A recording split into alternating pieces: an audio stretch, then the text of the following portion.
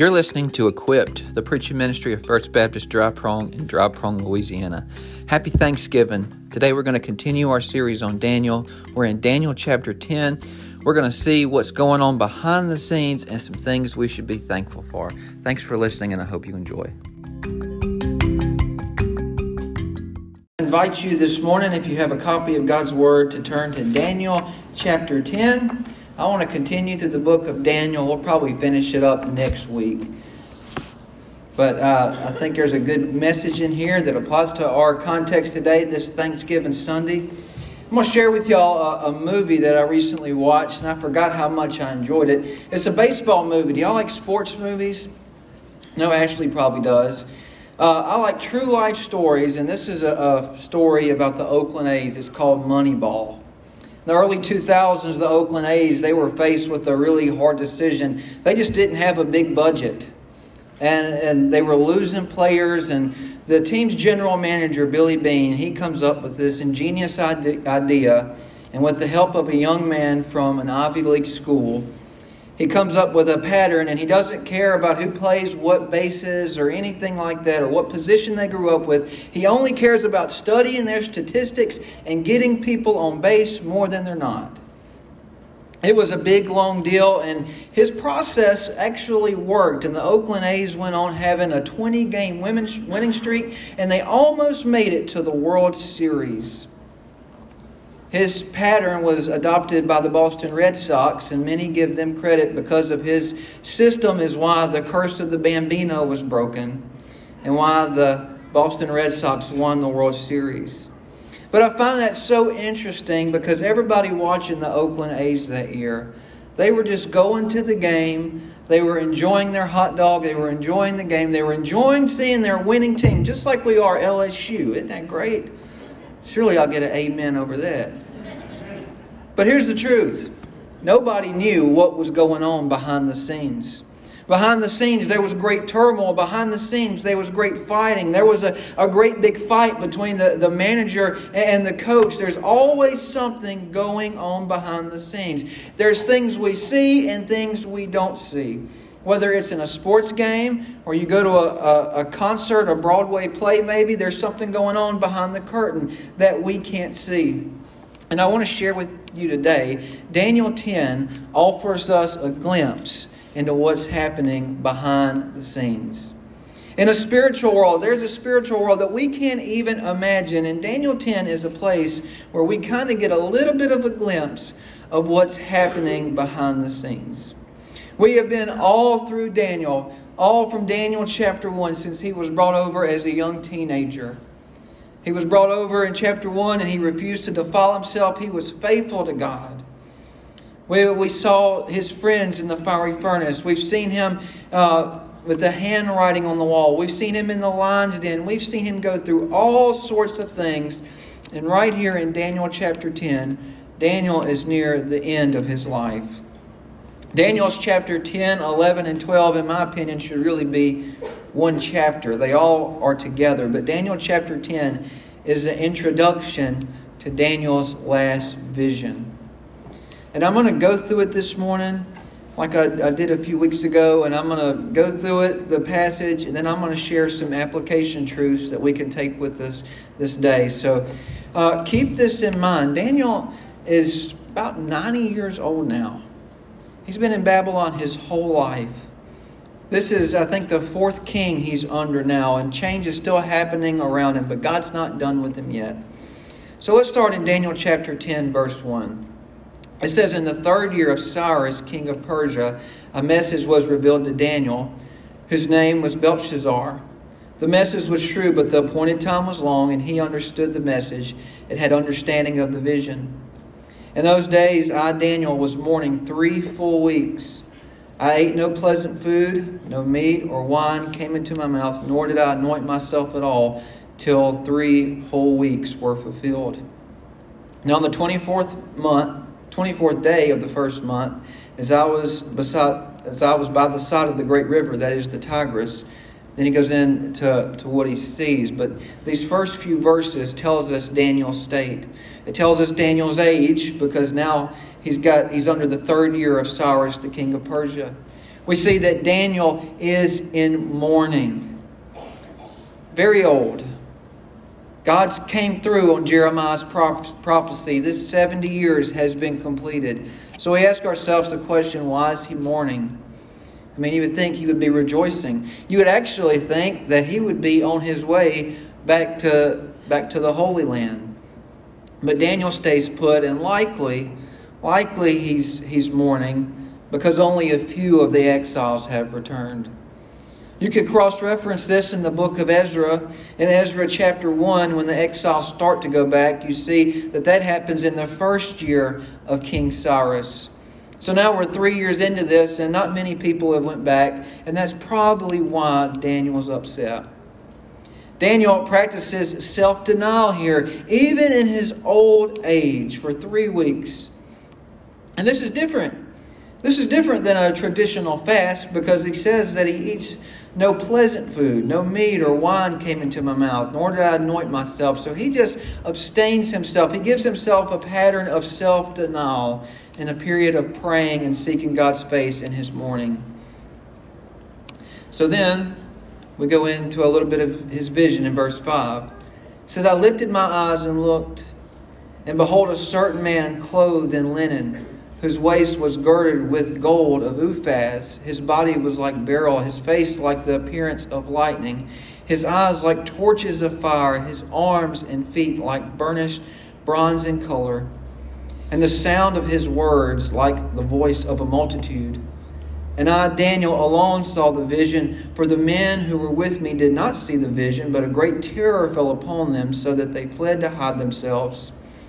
Therefore I was left alone when I saw this great vision, and no strength remained in me, for my vigor was turned to frailty in me, and I retained no strength.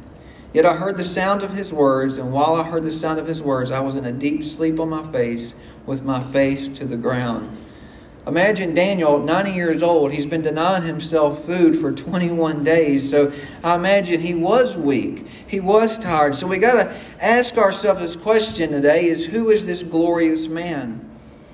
A few weeks ago, I introduced the term a theophany, and I'll share this with you. Many scholars believe that this glorious man, this person, to be the pre-incarnate Jesus. Why would scholars think this? It does sound almost identical to John the Revelator's vision in Revelation chapter 1, 12 through verse 16. It's also almost just like Paul's encounter on the Damascus road. It's interesting, the other men with him just fled the scene, leaving Daniel there by himself. Now, I'll be honest with you this morning, there's arguments on both sides, and I don't know whether it was Jesus or not, but let me just share this with you going forward.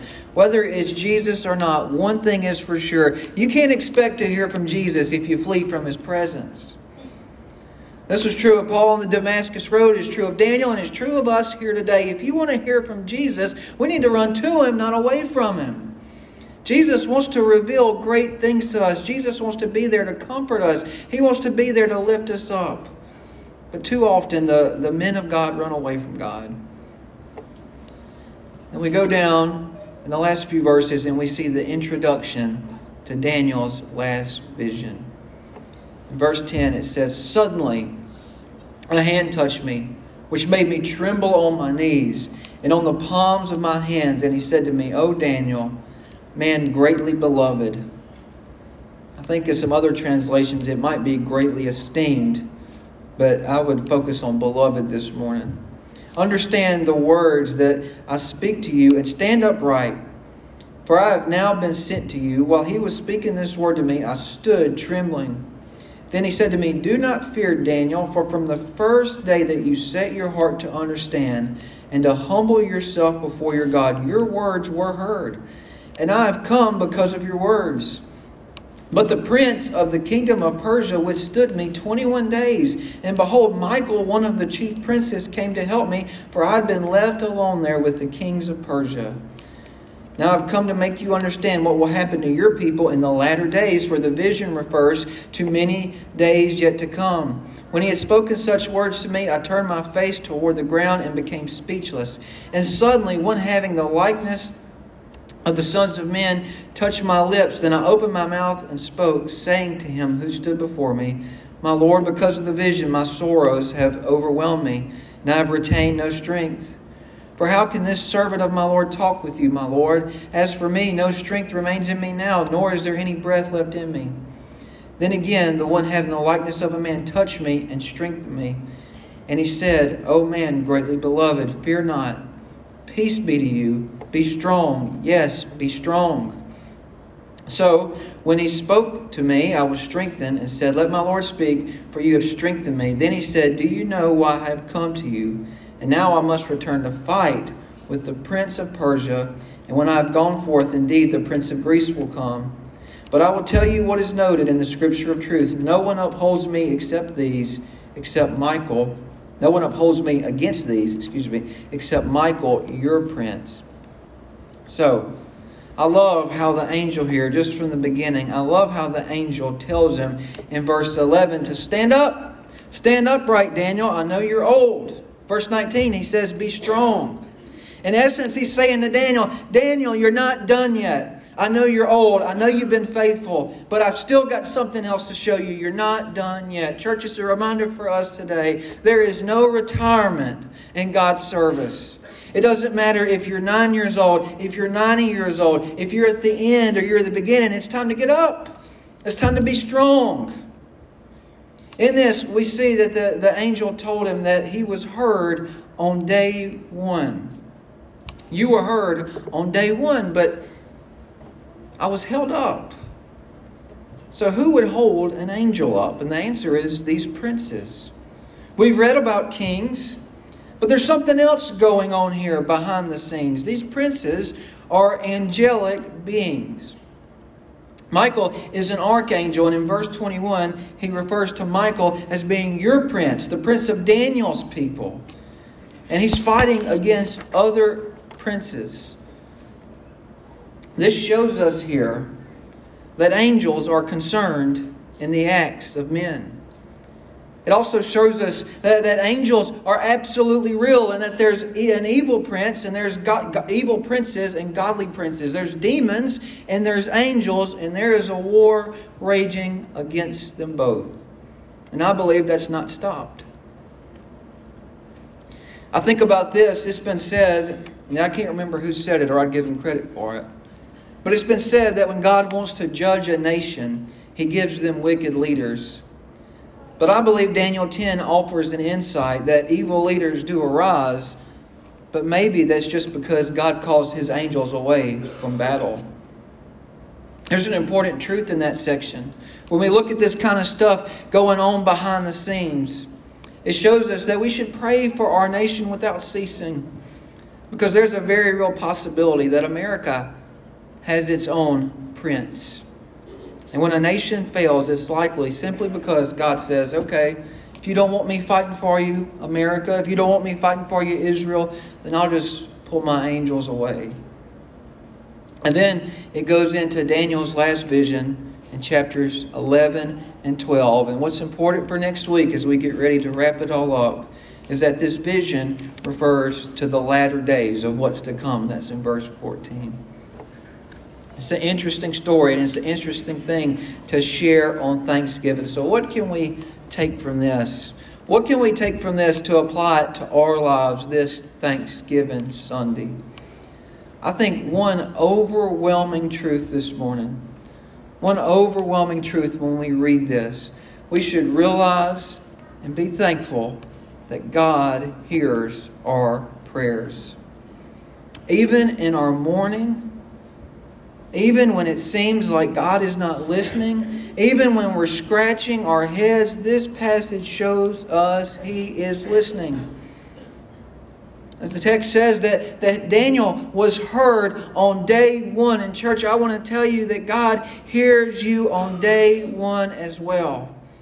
I love this week. I'm so excited about this week. And it's always been this way for me. I always associate Thanksgiving with food, of course, but I also associate it with a time to take it easy, a time to have a break. This week, I intend to finally get some time to deer hunt. I intend to finally get some more time with my family. It's going to be a time of Thanksgiving. It's going to be a time of rest. But church, let me just tell you something. There should be no break no break in the prayer life of the saints. One pastor said this: persistence is to prayer as wet is to water. Don't stop praying until the answer is confirmed. Don't you stop praying. Pray for your country. Pray for the son or daughter you have. Even when it seems like all hope is lost, don't you stop praying, because God's still listening. The answer for Daniel could have came on day 22 or day 20, but Daniel didn't stop. He kept on praying. I can't tell you how many testimonies I've heard from adults whose moms and dads prayed until they died. They never stopped coming to the altar. They never stopped praying until the answer was confirmed. They kept on praying. And then the husband, the wife, the son or daughter, maybe way on later in life, come to faith in Christ. In church, there's no break in the prayer life of the saints. God's still listening. And we don't know why. We don't know why it seems to take forever for God to answer our prayers. In this case, we do know why. In this case, the angel was held up because of spiritual warfare. And that brings me to point number 2. We're getting to be in the Christmas season, and we're going to sing a whole lot about angels. Got an angel on top of our Christmas tree already. Don't crucify me. We put it out before Thanksgiving. I've got 2 kids. We couldn't wait. But look, angels are real. But here's the thing. Angels are more than just pretty winged creatures. Angels are warriors. Spiritual warfare is real. And let me tell you something. We should be thankful that God answers our prayers, but we should be thankful that we don't have to do spiritual warfare alone. Church, I am telling you, I believe with all of my being, one thing that has never changed and will not change until Christ comes back and sets it all, is that there is a battle going on behind the scenes that we can't ever see. One day we'll have a better picture of it. The Apostle Paul hit on this truth in Ephesians chapter 6. I'm going to ask you to turn there this morning. Turn to Ephesians chapter 6. And this is what Paul, as he gets ready to close his letter to the Ephesians, and it's a passage that most of you know, but after having read all of that, after Daniel sees this and after he tells them that there's princes fighting, now we can see this in a new light. In Ephesians chapter 6, verse 12, he says this: "For we do not wrestle against flesh and blood, but against principalities," princes, "against powers, against the rulers of the darkness of this age, against spiritual hosts of wickedness in the heavenly places." Listen, there is absolutely real spiritual warfare going on. It was going on in Daniel's time. It was going on in Jesus' time. It was going on in the Ephesians' time. And I'm telling you, church, it's going on in today's time. Now look in verse 14. And I didn't even notice this till this morning. Do you remember what the angel told Daniel? Even in his old age, what did the angel tell Daniel? He said, "Daniel, stand up." And look what Paul tells the Ephesians. He says, "Stand. Stand therefore, having girded your waist with truth." This Thanksgiving, man, I am thankful that I don't have my truth or your truth. I have the truth. Having put on the breastplate of righteousness. I'm thankful that I get to fight this battle because I have the righteousness, and it's not in the blood of Kevin Goodman, it's in the blood of Jesus. I'm thankful for that. Having shod your feet with the preparation of the gospel of peace. Let me tell you something. I'm thankful for the gospel. I'm thankful for the peace that Jesus brings. Verse 16, "Above all, taking the shield of faith, which you will be able to quench the fiery darts of the wicked one. And take the helmet of salvation." Aren't you thankful for salvation today? Man, this Thanksgiving, there is no dart the wicked one can throw at me that I'm not going to be able to withstand because of that helmet of salvation. The sword of the Spirit, which is the Word of God. Aren't you thankful everybody in this place has access to the Word of God? Aren't you thankful for this? Well, church, I just want to encourage you to stand up. To stand up and get in the fight. We'll never know We'll never know this side of heaven the battles that are being fought right now on our behalf. But I'll tell you, I believe there's very real spiritual battles happening right now behind the scenes. You know, I will tell you, I believe right now, this morning, during the invitation, we'll give an invitation, and there will be two forces pulling at some individuals today. I know it because I've had it happen to me several times, not just once. There was a battle waging against me to give my heart to Jesus. My heart felt like it was going to pump out of my chest, and it was nothing wrong with my heart. It was something wrong with my spirit. I had one thing drawing me to the altar and something else saying, Kevin, hold back. And I want to tell you, every invitation in every church this morning, the demons are trying to keep God's kingdom from growing. But guess what? The demons can't win unless you just give up.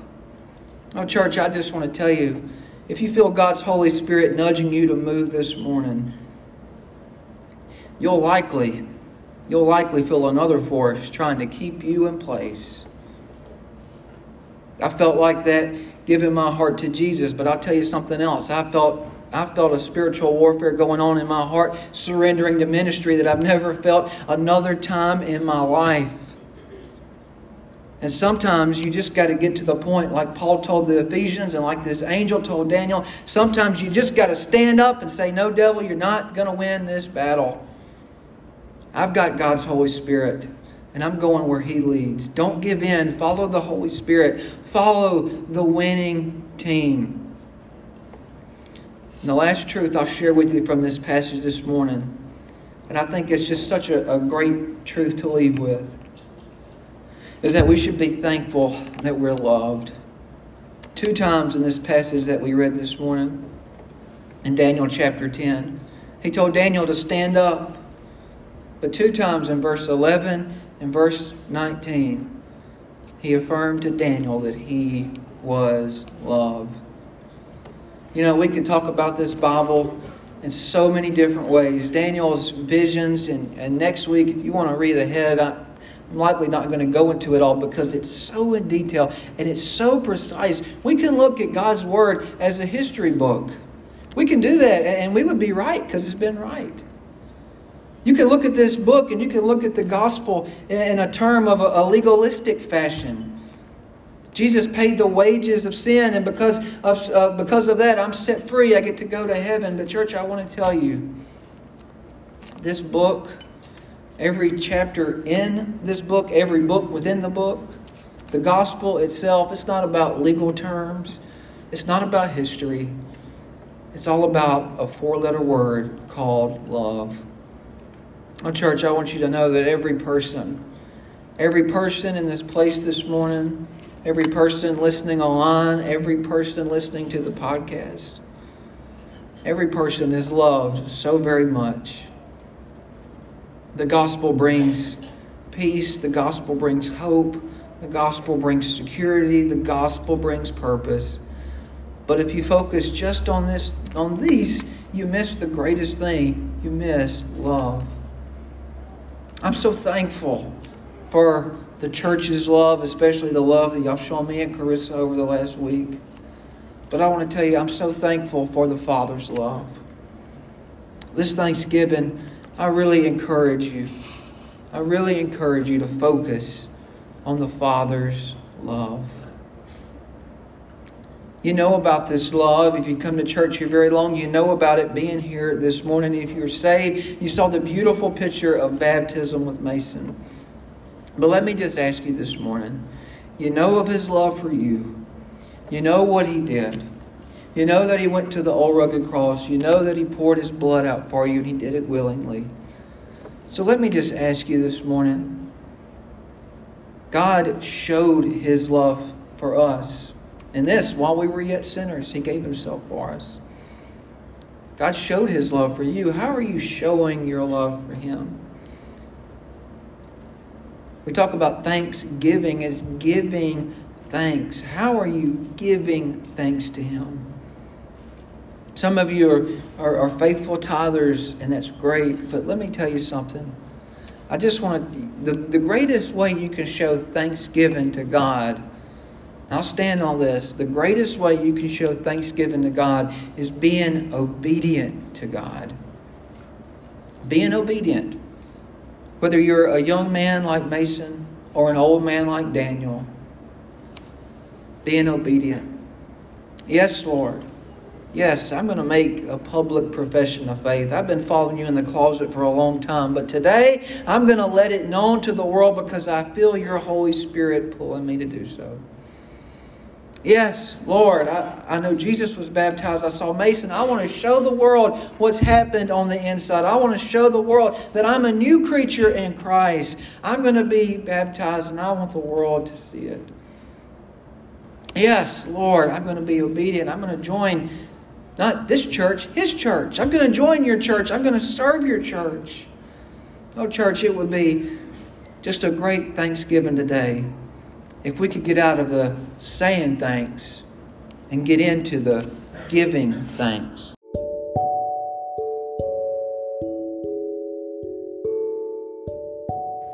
Thanks for listening today. I hope you enjoyed the message. I hope you understood it. I hope you realize and you're thankful that you have a God that hears your prayers on day one. I hope you realize that spiritual warfare is real, and you're thankful you don't have to do spiritual warfare alone.